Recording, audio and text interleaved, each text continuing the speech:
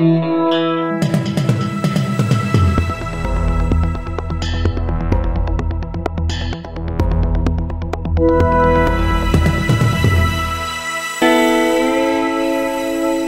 to the Batuta Advocate radio show. You're joined by myself, Clancy Overall, and Wendell Hussey, the Eternal Cadet. Nearly 10 years as a cadet. Yeah, you keep dangling that carrot, Clancy. It always just seems to be just around the corner. I've asked my old man, who's obviously close personal friends with you, to sort something out, and he reckons he's trying. Well, that's where you went wrong, mate. Yeah, I think he thinks I'm learning a lesson or something. I don't know, but frustrating. Yeah, well, you're getting a start here today. We're interviewing the New South Wales Premier. Now, I've never interviewed this man per se, but you actually have on one of the Decode podcasts. Yep. Yeah, spoke to him a little while ago. It was a good, interesting chat. It was a bit of fun as well. I've never interviewed a Premier. I've only interviewed a Deputy Premier of New South Wales in the shape of John Barilaro, valet. And yeah, we've deleted that one. Yeah. Really? Nah. I mean, he was a good character. It was a bit of fun, but he was bullshitting most of the time, which I think he did throughout a lot of his career. I remember you telling me about you interviewing or spending the weekend with Barnaby. We did a big weekend with Barnaby in Tamworth, which was a hoot. We also did a weekend in Mount Isa with both Catters. Oh, really? We stayed in Robbie's house, yeah, and Bob showed us around. You know, that rural hospitality rings true, whether it's in Tamworth or Mount Isa. But there was a whole bunch of Barnaby stories that I don't think you aired. No.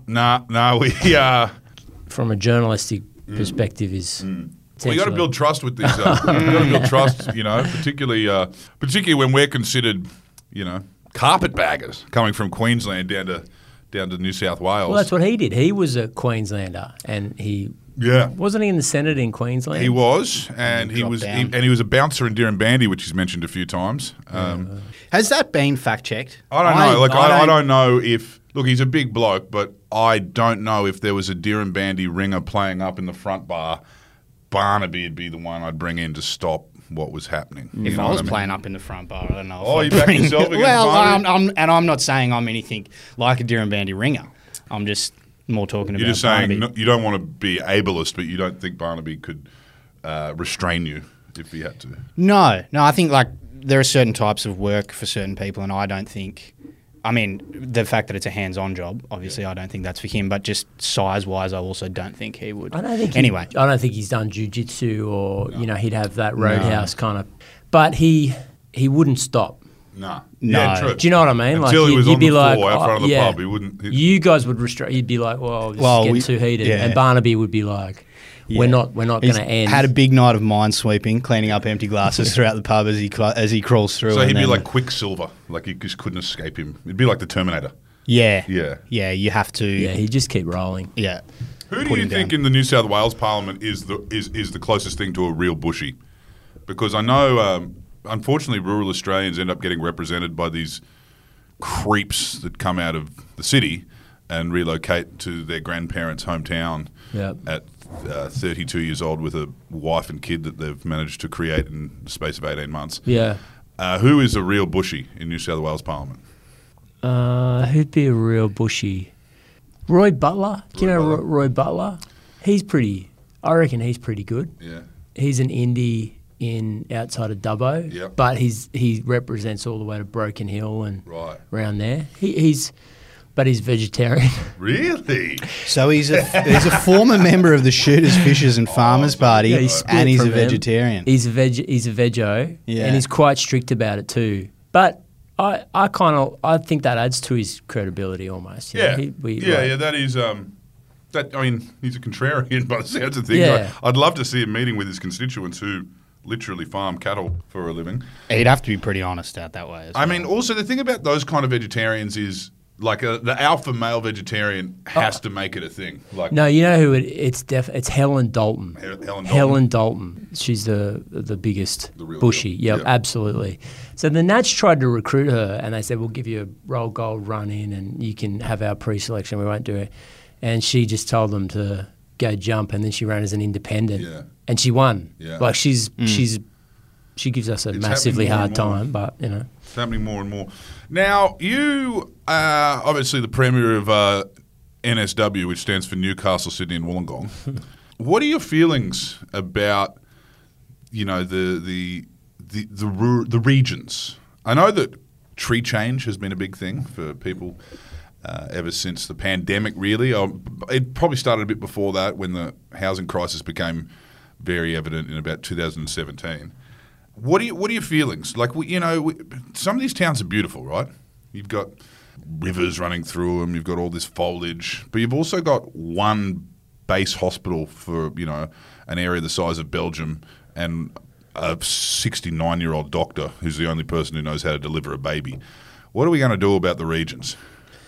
Well, a few things. I mean, firstly, so much of the state's wealth is driven by regional New South Wales, whether it's agriculture or mining or even as we're moving into critical minerals. Like, they're at the epicentre of that growth. As a result of that, I don't think a lot of people in Sydney, and I've only ever lived in Sydney. My electorate's in Sydney, so I have to do a lot of travel to get into the regions to completely understand what's happening. 1 in 3 people don't live in Sydney in New South Wales. So what we need to do is make sure that they continue to grow, which is not as hard as you think, because there's so many entrepreneurial people that want to start businesses that are prepared to put their own capital in. And then B, make sure that we can put the infrastructure in place so that you can raise a family in regional New South Wales and you get a good education, and that you've got access to health services. The health part of it's the hardest bit, primarily because... You'd say that's the hardest bit about services in the bush. It is, and the main reason for that is you're seeing a real centralisation or specialisation in health services, particularly as they get better and better. So it might be, automated robots that are doing keyhole surgeries that, cost a lot of money, and you can roll them out to base hospitals, but it's difficult to do under the old model, which was basically you replicate every service in every part of the state, but just less of it. So in St George Hospital in the middle of Cogra, we would have, say 20 doctors or something in the ICU in the emergency department. Well, you replicate all those services, but there's only 5 in a regional community, for example. It doesn't work like that anymore. So what you're saying is the key to staffing up our rural hospitals is to replace them with robots. Pretty sure I didn't say any of that. Do the robots have God complexes as well? Is that inbuilt, or is that something they take out of the robots? Not currently, but I understand with AI that we're on the way to that. That's exactly what we're on the way to. No, I was stirring before, but the thing is, it's easy to move to the bush and join this wave of people that are now filling up, houses and or the people that were already in the regions and are now having families that are growing and these towns are getting bigger. It's easy to do that with all, the technology we do get to enjoy nowadays, particularly after the pandemic. A lot of people who were in the city can now work remotely from the bush. But how do we attract people who have skills that are needed in the bush to move there? Partly that's happening naturally, as you said, as a result of 2 things. I mean, just to tell a story, in the election campaign, I ran into a fella who was a bit older than I am, but had been in a town out of Goulburn for the last 25 years. And he said the first 15 years was a story of decline. So the town elders would talk about, the last person to leave town, can you turn out the light and all that. Questions about empty shop fronts, unused land, da-da-da-da-da. And he goes, so that was the story for the first 15 years. And the last 10 years, it was in Braidwood. Yeah. So sort of not far out of Queanbeyan and Canberra. That's where they filmed the Ned Kelly film starring Mick Jagger. Did they? Is that right? Yeah. Anyway, the last 10 years, he said the exact opposite, like massively sped up. Mm-hmm. So other problems, so lack of infrastructure, not enough labour, housing costs through the roof, driving away particularly young people from moving into the town. And he said, but it's funny because, 20 years ago we would have killed for these times, but now the time has hit where people want to move to our community, invest capital, grow their businesses, and we're not ready for it. So I think in some ways it's about preparing for the wave and making sure that, to use a surfing metaphor in the bush, that you're on the right side of that wave when it hits. And there's things that we can do to get that going. Like one of the main ones is in the planning department in that council, they still had the same generalising probably a bit, but they had the same person who's responsible for development applications, and they would traditionally do, 20 a year. And now there's like 5 or 6 times that number, but they've still only got the one person going through it in the same way. And they still have to be carved off a block of land for each DA that goes through as well. So. Yeah, Well, for their wife anyway. Sorry, yeah. Wife's sister, I think. If you have any knowledge of any corrupt behaviour, you've got a duty to report it. But we've got to do better, I think, in helping them get in front of it and ride this opportunity. Mm. You mentioned housing there, and there's been obviously this ongoing debate for years and years. It's sparked up a little bit recently in terms of Sydney being the city with no grandchildren. What is happening down there? Is it as bad as everyone says? It's worse. It's worse. On any statistic, housing in Sydney is terrible, and we're trying to do something about it, and we're hitting a lot of resistance. The major changes that we're bringing about are density. Sydney is the 830th densest city in the world, and yet by most measures we're in the top 5 when it comes to being the most expensive. Sydney and Melbourne are roughly the same size, like give or take, Greater Sydney and Greater Melbourne, yet the average house price in Sydney is $500,000 more than Melbourne. And last year, despite the fact that we've got higher median... Melbourne's not that bad. Yeah, well, Melbourne's about... Average house price is $900,000, which is really extremely expensive. Sydney, it's $1.5 million for a house. So unless you get money from mum or dad or grandparents or an inheritance or something, you're not going to buy in Sydney. 2 weeks ago, there was stats that said we're losing twice as many young people to Sydney as we're gaining. Twice as many between the ages of 30 and 40. And that group of people are the ones that start businesses, join communities, coach soccer and football and cricket, baseball, basketball. And if you lose them, then you lose your productive base. And I think you also lose some intangible things, which is your energy and your culture and your sense of, excitement in the city. Do you know what you're up against here, though? Do you realise you're up against a swathe of highly, highly vocal men named Bruce and women named Diane who wear salmon polo shirts and are aged in their mid-60s to early 70s who've decided they want to live in a terrace house because they enjoy coffee and they like being near major hospitals, but they don't like the sound of live music after 9 p.m. You've painted a vivid picture there. I know exactly what you're talking about. Yep. Who seem to have far more political capital than any of these stupid, meaningless young people. Well, I mean, if you don't have young people, you don't have a future.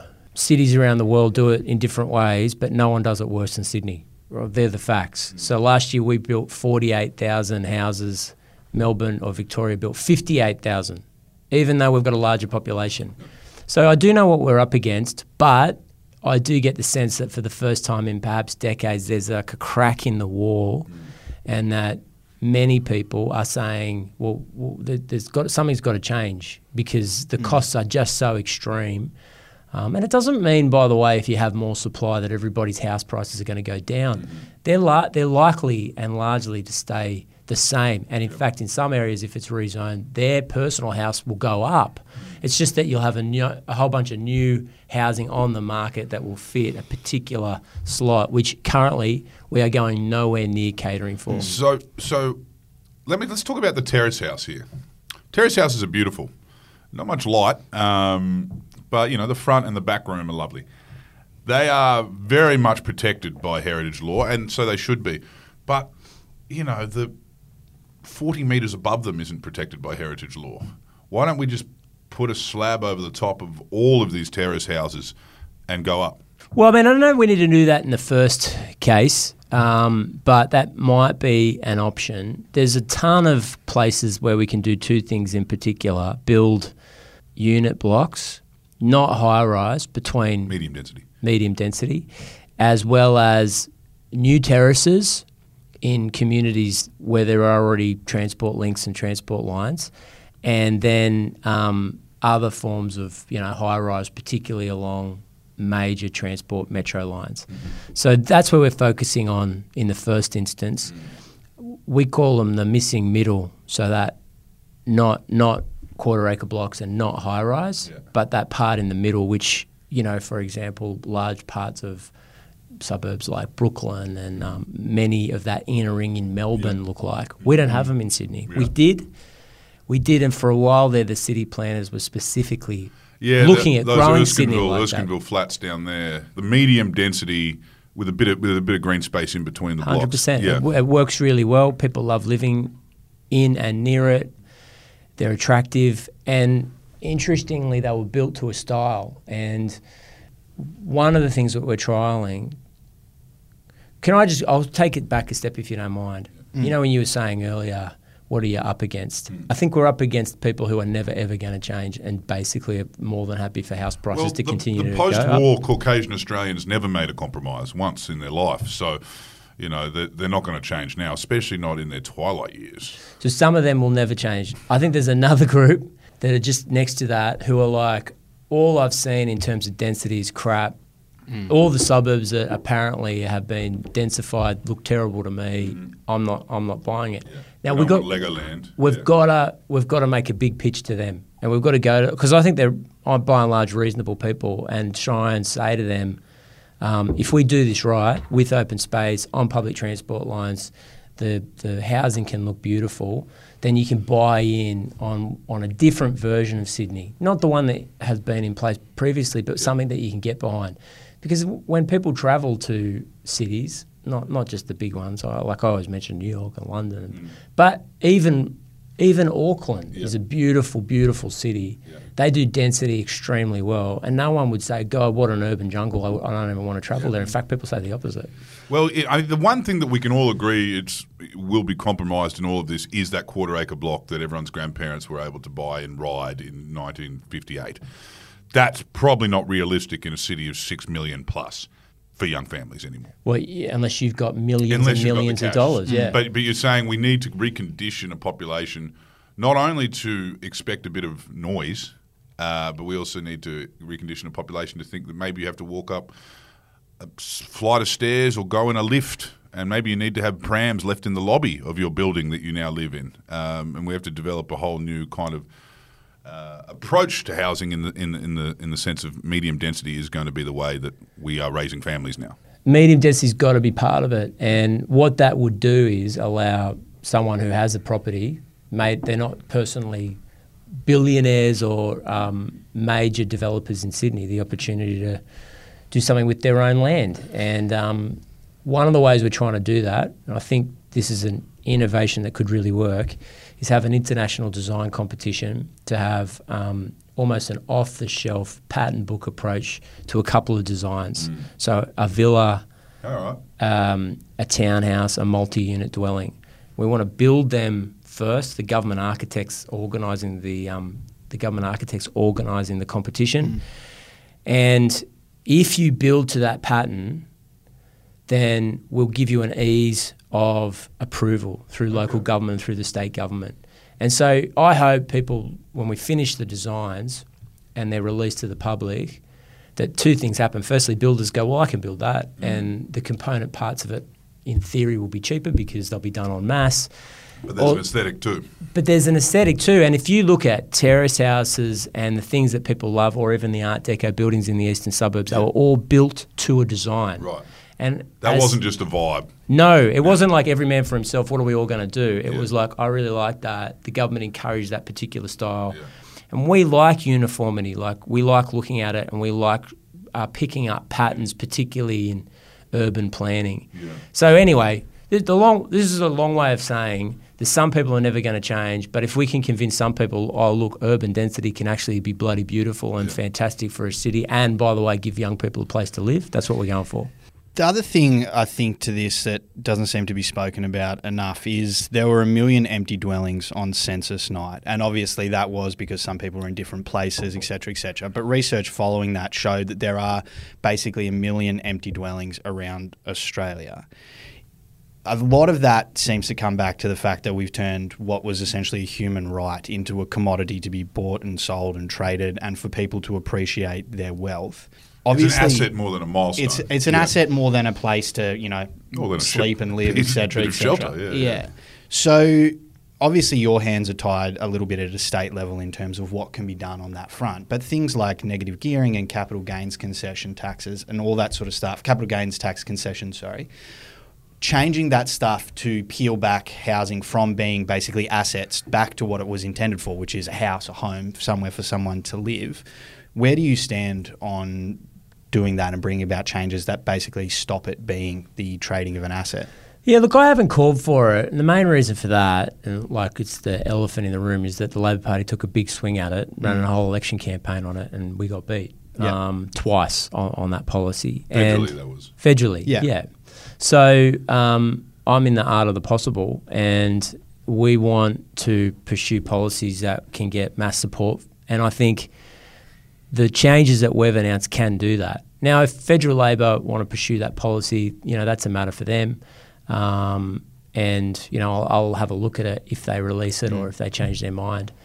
But a couple of things I've got to say is that people in my position in the past, because the density laws and the zoning changes have been so difficult because you pick a fight with a lot of communities, have gone, this is all the federal government's fault. It's either immigration or it's either preferential tax treatments around housing. Yeah. And that gets me off the hook. It gets me through interviews like this, and I can go on radio and I can do everything by just saying it's all the federal government's fault. Yeah. Problem is it doesn't change anything. Yeah. And so we bit the bullet and went, well, I could talk about all this stuff till I'm blue in the face, but at the end of the day, according to the Productivity Commission and everyone who's independently looked at it, the reason Sydney housing is so astronomically out of kilter with the economy and people's ability to pay is that there's not enough housing. And can I tell you, like this should paint the picture. We produce 6 houses per 1,000 people every 12 months. Like this is the metric they use. So 6 per 1,000 people every 12 months. Yeah. Victoria produces 8 and Queensland produces 9. Mm-hmm. And if you stack that up, that's been the case since 1992. So if you stack that up year after year after year after year after year, eventually you get these giant spreads where young people just can't afford to live anymore. Now, you made the mistake, Premier, of using the term the art of the possible here. I want to talk about the culture that you mentioned that we are losing, with the biggest city in Australia now being a city without grandchildren. Are you aware that 1 in 4 shop fronts on Parramatta Road are vacant? Maybe more? I don't know the number, but it wouldn't surprise me. So this is back to the land banking thing. The value of a commercial property is tied to the yield. If no one can afford to rent that place, whether that's Crown Street or indeed Oxford Street or Parramatta Road, if no one can afford that, basically what they're saying, what I'm saying is if you want to open up a pita bread store or an ice cream store in one of these former vibrant eat streets or shopping precincts, you have to be the very best. You have to be the Messina ice cream with the red rope out the front. There's no way you're going to be able to afford it otherwise unless you are absolutely popping, and you need to do that consistently. Because otherwise you're not going to be able to afford the rent. And the reason the rent is so high and they won't lower it is because the yield is tied to the value of the property. Now, that just means it's basically a Ponzi scheme. They're willing to leave these things empty, destroy the face of the busiest city in Australia, the most populated city in Australia, and just sit on it, and just sit and wait until, I don't know, they're ready to sell or whatever they're going to do. Do you think when we talk about the art of the possible, you could go down the path of Vancouver and just put an empty properties tax on it? Because that also, if these things are filled up with shop fronts, with people who can, pay a realistic rent, then we've got more jobs for young people to live in this city without grandchildren. Yeah, I mean, we don't have plans to do that. I'm not sure of any Australian state that's pursued it. Maybe I'm wrong.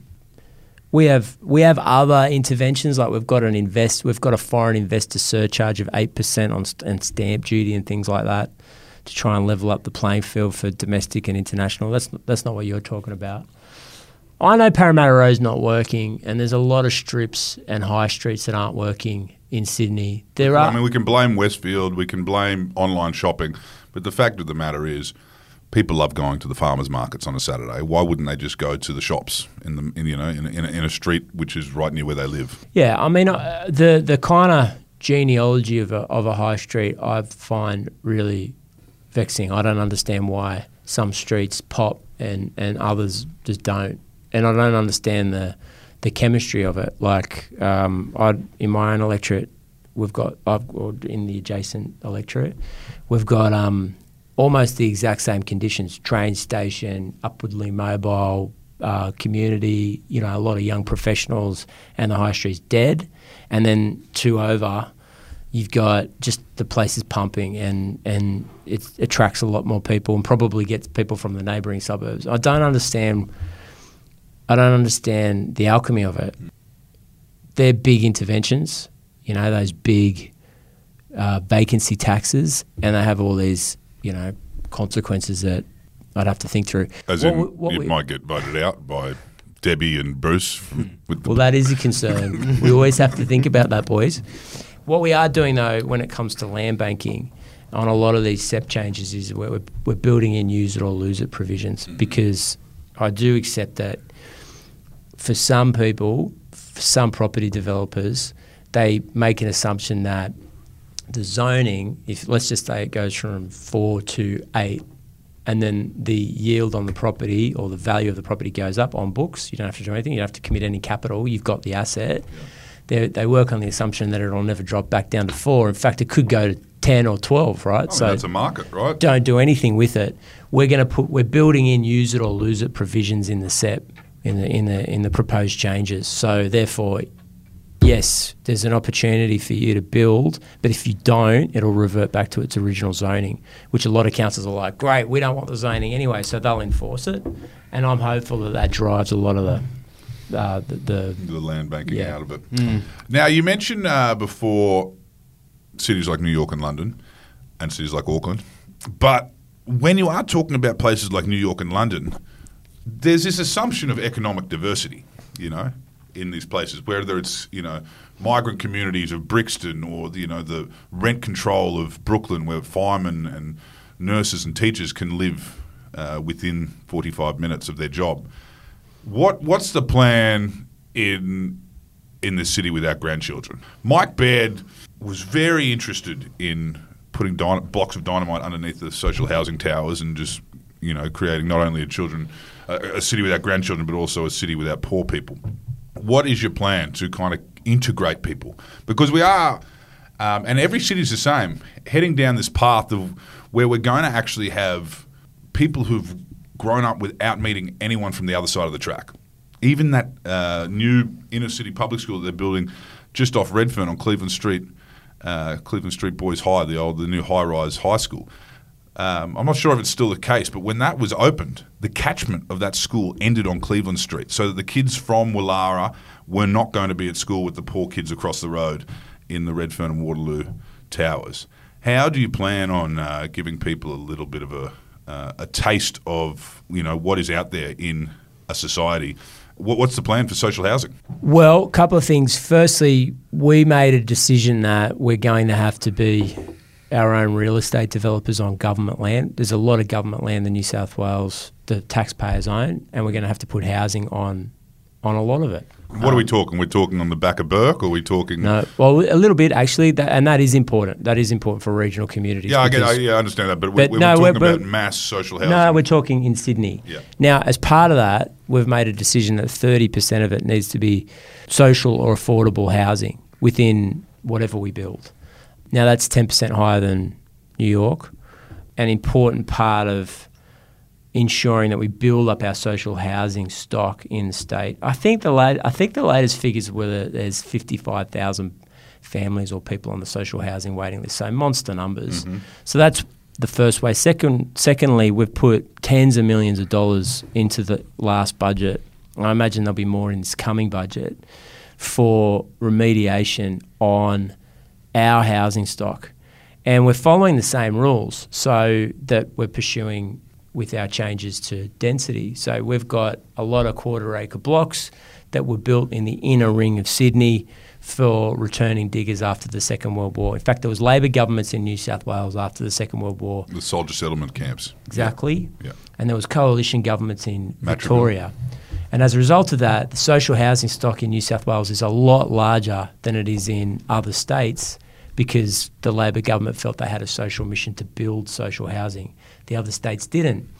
The problem is that it didn't continue. It hasn't continued since then. And for the last 10 years, there's either been, well, two things have happened. Either it's been comprehensively sold off, or it's been run into the ground, so the maintenance budget's a mess. And there's certain things. There's certain. I think if the toilet's broken, they can condemn it.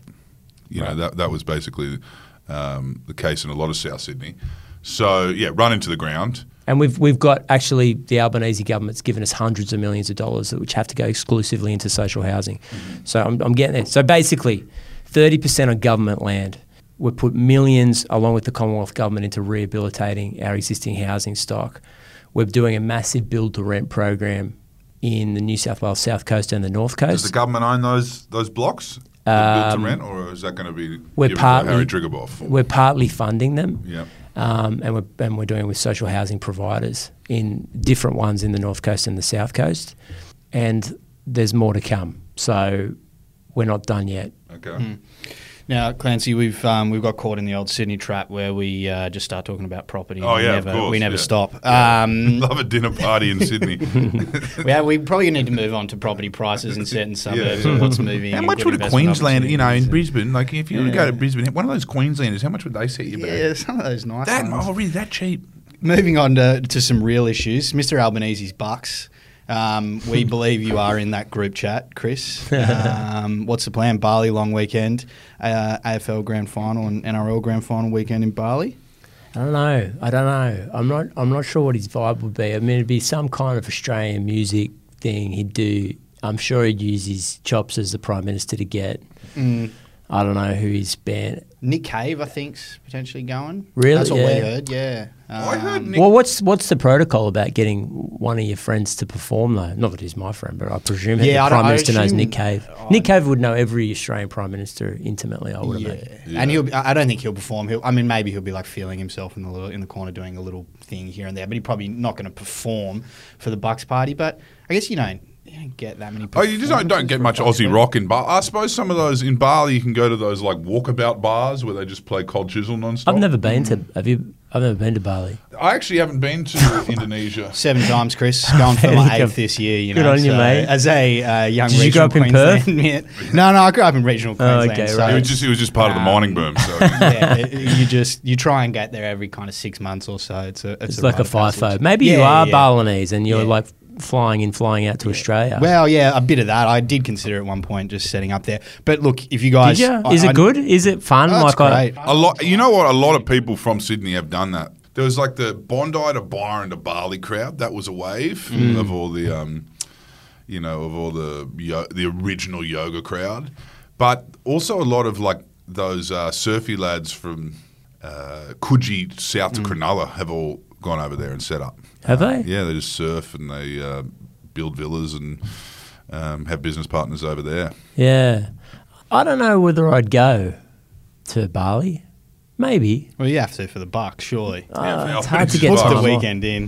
Do you reckon he'd do his VIP jet or we'd all have to get Jetstar over? What do they call it? Toto One? Yeah. No.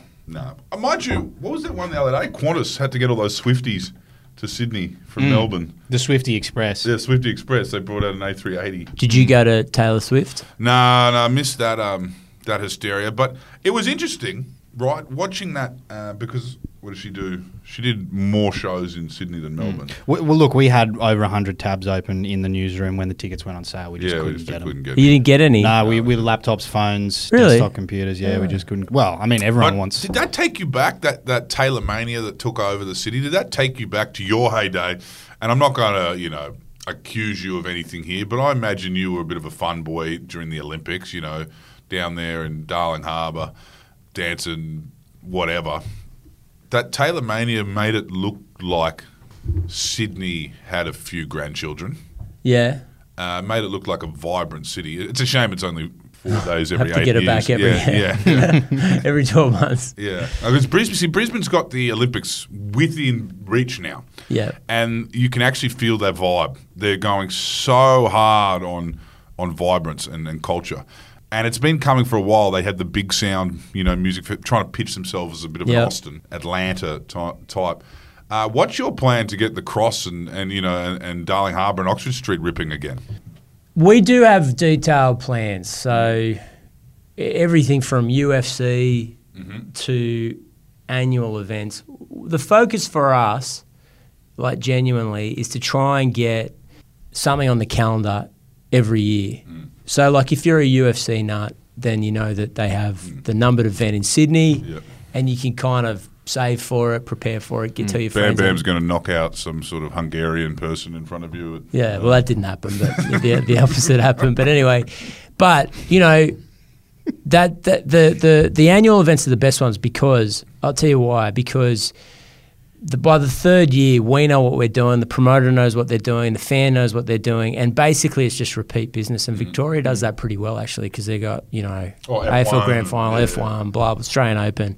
Whereas we've been going for, I don't know, Bayern Munich versus Sydney FC for one time. I'm not knocking that. That's probably a great event if you loved it, but it's very hard to build your event calendar around it.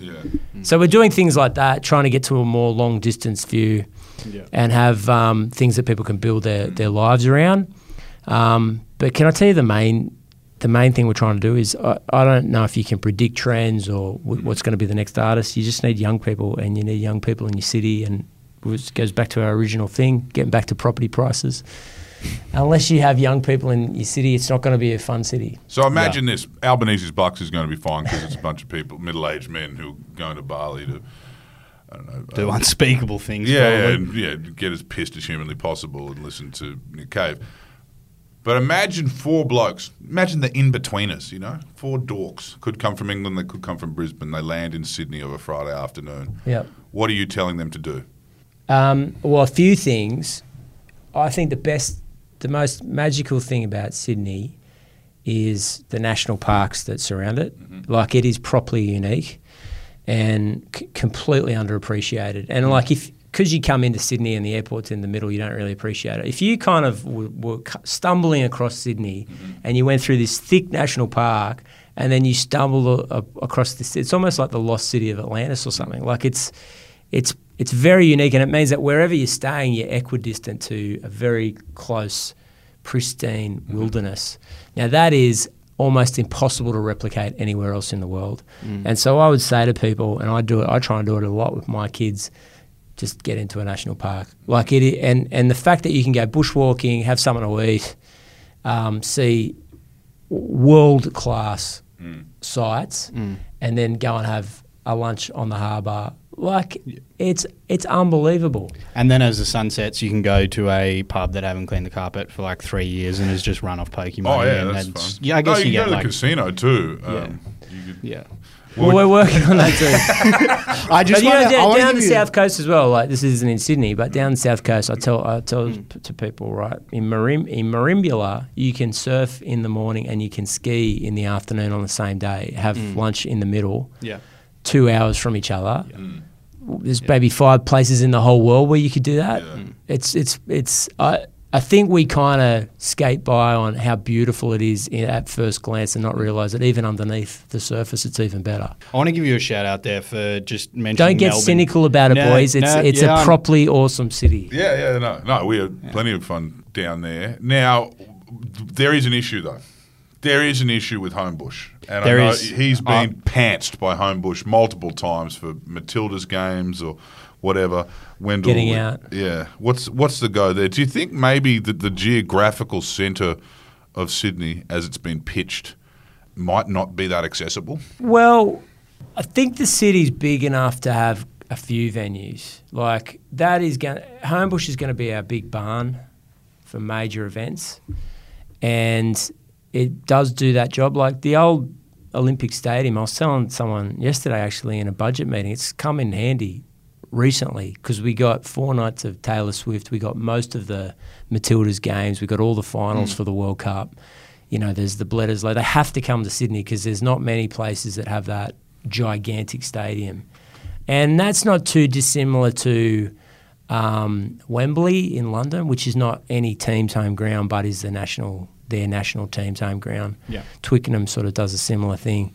So we need it, and basically you need the space for a big event. I think it kind of works well with the more park changes as well, which is smaller, bit more intimate. We're trying to get more concerts and cultural events in both of them. A couple pubs wouldn't hurt. Yeah, look, that big bar they've got going out there seems to be doing all right. And as Clancy mentioned, I've been to a few events out there. You can get beer out there, presumably. I'm not saying that. You can get beer, you can do all that. Do you reckon the Swifties went to the Hotel Concord for a slap and a couple cold jars? Lidcombe Hotel, I think. That's where most of them were. But the transport out there is often okay. There seems to be more and more vendors popping up, particularly around the Matildas game. You know, it's good. You fly down from Queensland, you go out there, you get a taste of some food. Vendors around there, there's a great vibe. The thing that seems to happen every single time I've been out there, and it perplexes me, and I get pretty perplexed at about, I don't know, midnight, maybe after a few beers, and I'm kind of standing out the front of Homebush Station in a cattle crush moving along. There's 4 platforms at that station. Yep. And there only ever seems to be one train coming every 5, maybe 7, maybe 8 minutes. Right. With what seems like 20, 30,000 people trying to get onto the train. Yeah. Why is there never enough trains for events that are always forecast to have anywhere between 50, 60, 70, 80, 100,000 people? The greatest bin fire was Luke Coombs the same night as Matildas. Yep. That was a fucking shit show. Yeah, I was at the game, and then I got a call at about 11 saying it's going bad, and my driver drove me back to Homebush, and I was on the station till 1 o'clock in the morning apologising to people, and Luke Coombs fans were going, "What are you talking about?"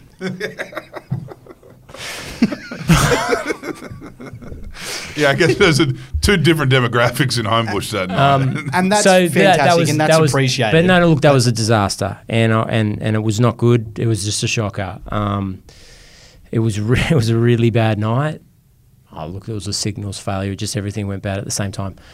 In terms of the 4 platforms and the train, I'm not an expert when trains, but there's 4 platforms, but I think there's only one track, so they'd all run into each other if. Okay. Yeah.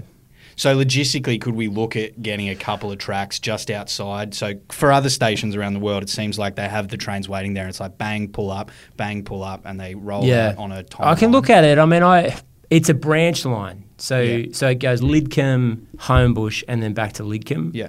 And it was kind of built that way.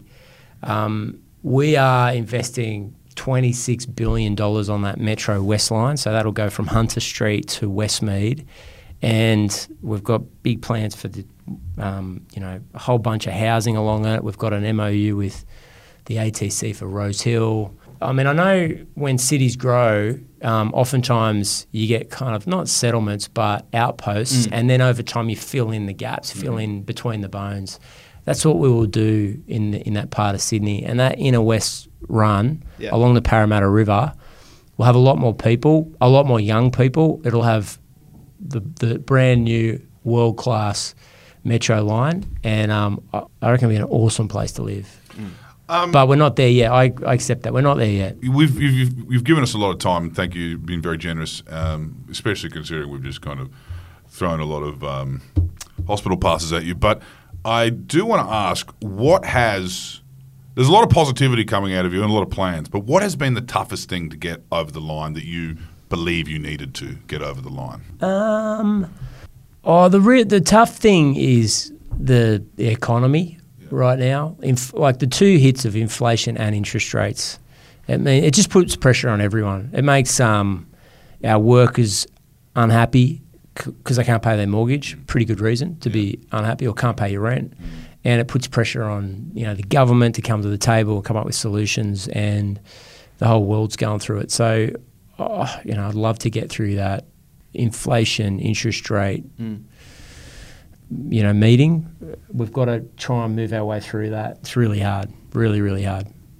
And I just feel for people as well, because they can't work any harder. It's not like you can add another day to the week and put in a few more hours driving an Uber. Like, you just can't do anything more. And so that drives me a bit nuts. I'm really hopeful it starts to work, inflation starts to drop, and people can keep more of the money that they earn. The golfers seem to have a bit of an issue with you. That looked like it was a hard one to get over the line. The fact that you were going to be minimising golf courses for housing, I guess. Chris Chavez over here. We're not putting housing on that. That's some of the golfers' charge on us, but we're not actually doing that. So what is the yarn? I haven't actually been tuned in. I just saw. So we're taking there's the Moore Park Golf Course downtown Sydney. It's 18 holes. We're reducing it to 9, and we're giving the other 9 back to the community for so community green parkland, space. green space. Oh, yep. And I was talking to Paul Keating actually about Barangaroo. Like he really drove Barangaroo. It was effectively his idea, and I was talking to him about it, and he went like, it's a place where people can go. He goes down there. Imagine Paul Keating just sitting on a rock looking at families and stuff. But anyway, he goes there and he said, you don't have to spend any money. You can turn up on a ferry. I guess you pay a nominal amount for that. And you can take your friends who've come from overseas. It doesn't cost you anything, and it's just world-class and beautiful. And I thought, well, that's true. And that's what downtown parks can give you. And, yeah, we've got a lot of them. We've got Centennial, we've got Hyde, we've got Barangaroo. But basically, if you're going to have density, you can't have enough. Because that's I think that kind of that mix of high-rise, business, commerce, and then just a beautiful park all within a really tight is what makes cities beautiful. Well, there it is. There it is. And just one last question, Chris, on a more maybe it's a more personal note, but I believe 2 years sober. Yes. You are. Yep. Just wanted to ask you about how that's been navigating political life. Like, obviously Obviously, in federal parliament, you have to get as pissed as possible every single night. Yeah. And mix your booze with whatever else. And you're also, in, I assume, a lot of conversations with people all the time. Sometimes those conversations might be painful and would be made easier by a cold schooner or a... Yeah, you do have to... A friend of mine did it before me, and he said you got to work on your chat game, like your social interaction, because if you're drinking, then it's like a lot easier. Just comes out of you. But So look, the Riz has gone up. Yeah, we've got to work on that. I reckon. Well, honestly, it's been life changing for me. Major difference to everything, all parts of my life. I was leaning on it too heavily, and I was talking to my wife after I'd given it up, and she's like, "Yeah, I thought you might come to that conclusion. I didn't, She didn't want to say anything to me about it. I wish she did." But look, jokes aside, it was a massive positive difference for me. So it's not for everybody, but feel happier, feel more energetic. I used to wake up in the morning and dread the day. Yeah. It'd kind of lift by about 10 o'clock. Yeah. But first thing in the morning, I'd be like, what have I got on today? I'm going to get belted here and here and here and here. And now I wake up and I'm not euphoric or anything like that. I'm just ready to go. And for me, I can't go back. For other people, it'd be different. I don't regret any of my drinking days. Like, I had the best times. I had so many great memories, and I had experiences that I probably wouldn't have had if I didn't drink. Because you just wouldn't be in the vibe, I guess. So I don't regret it. I'm not saying it was terrible or I did bad things or anything like that. But for me right now, it's just life changing. Yeah. Well, we kind of actually, to be fair, we kind of expected of a premier to just not be on the piss. Yeah. That's another, it was like when ScoMo went on holidays, everyone was like, we didn't think you were allowed to, man. Like, not only do we not think you deserve one, we don't think you're allowed one. Like, you're in charge of things.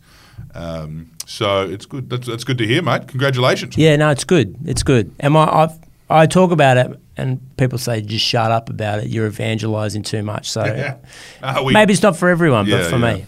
Well, thanks for joining us. Thanks, and, boys. This has been an early interview, which you could have only done fresh and sober. Are you guys fresh? Yeah, feeling a little bit fresh. Yep. In the scheme of What things. time do you get up in the morning? Ice bath guy over here. So he's up at 5 a.m. Yeah, I'm down. Do you really do an ice bath? Plunge. Yeah, cold plunge. Unfortunately, I've been told I can't keep calling them ice baths. They don't meet the technical level of an What's ice his name? bath. Wim Hof. So I'm not at that. I'm at the cold plunge. One of level, my mates is a Wim Hof guy, and on our group chat there's constant photos of Wim Hof and cold plunges, and that sounds like a Wim Hof guy behaviour. He posts it. He posts all these. No one's interested, but he posts a lot of him coming out of ice baths. Yeah, it's pretty wild. with the shakes and The group chat was called Wim Hof for a while. Wim Hof. Yeah. Has anyone else taken it up? Have you taken up the ice baths? No. Giving up alcohol's enough. Sort of. Yeah, for that's me. enough. I feel Shock I've to done the my system. bit. I've done my bit for humanity. I'm not going to keep. Yeah. Well, I'll get into CrossFit next. Oh, yeah, CrossFit. Give up grog. Go Get to into Jim CrossFit. Saunas as well. Yeah, that's right. Jim Chalmers on the battle ropes. Thank you for joining us. We'll let you go. Thanks, boys. Thanks, Chris.